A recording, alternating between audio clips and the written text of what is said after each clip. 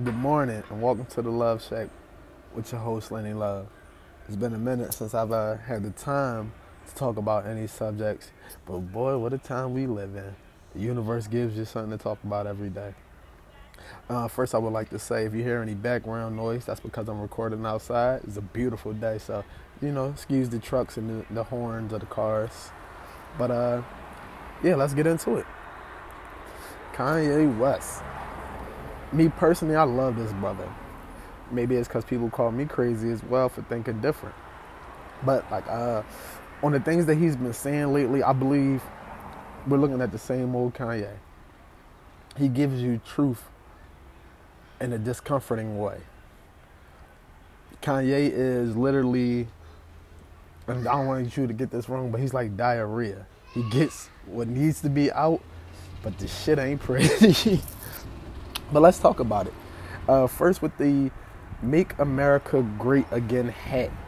I think his point of wearing it was just to show that you can wear a piece of clothing or item and it doesn't represent necessarily someone else's views. It's just like, hey, let me wear what I want to.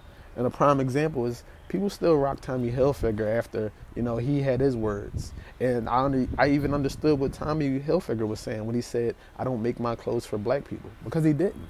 It's just that black people embraced his clothing. And some still did afterwards. I still actually see people, and it's actually the people with money. I see them walking around with like Tommy Hilfiger trying to be throwback to the 90s. But to me, that's the same thing. So with the other things that he said, stuff like the 400 years of slavery was a choice. If you agree with Killmonger in the Black Panther movie, I don't see how you disagree with Kanye on this topic. To where as though you have a choice whether you live as a prisoner or as a slave, or you have the choice of dying as a free man or woman or fighting as a free man or woman. And I like to use the example, I tell people, if something was to go down at this point in America to where as though they tried to enslave the black race, would you be okay with it? And everybody says the same thing. Of course not. I would fight back. So what's the difference in slavery? That's the choice we have. We have that choice whether we want to fight or, we want to succumb to the circumstances. I tell everyone that I don't believe we were originally slaves. We were prisoners of war. And at some point, someone decided, and not just someone, but the overall mentality was, it's better to survive than to die or have our children killed.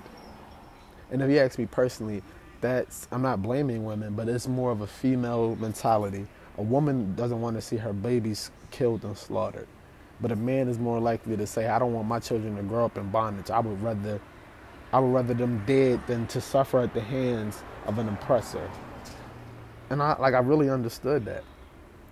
And some may not agree with it, some may. But I think the overall thing he was trying to do was get the conversation started of how do we in 2018 get out of the slavery that we're in today?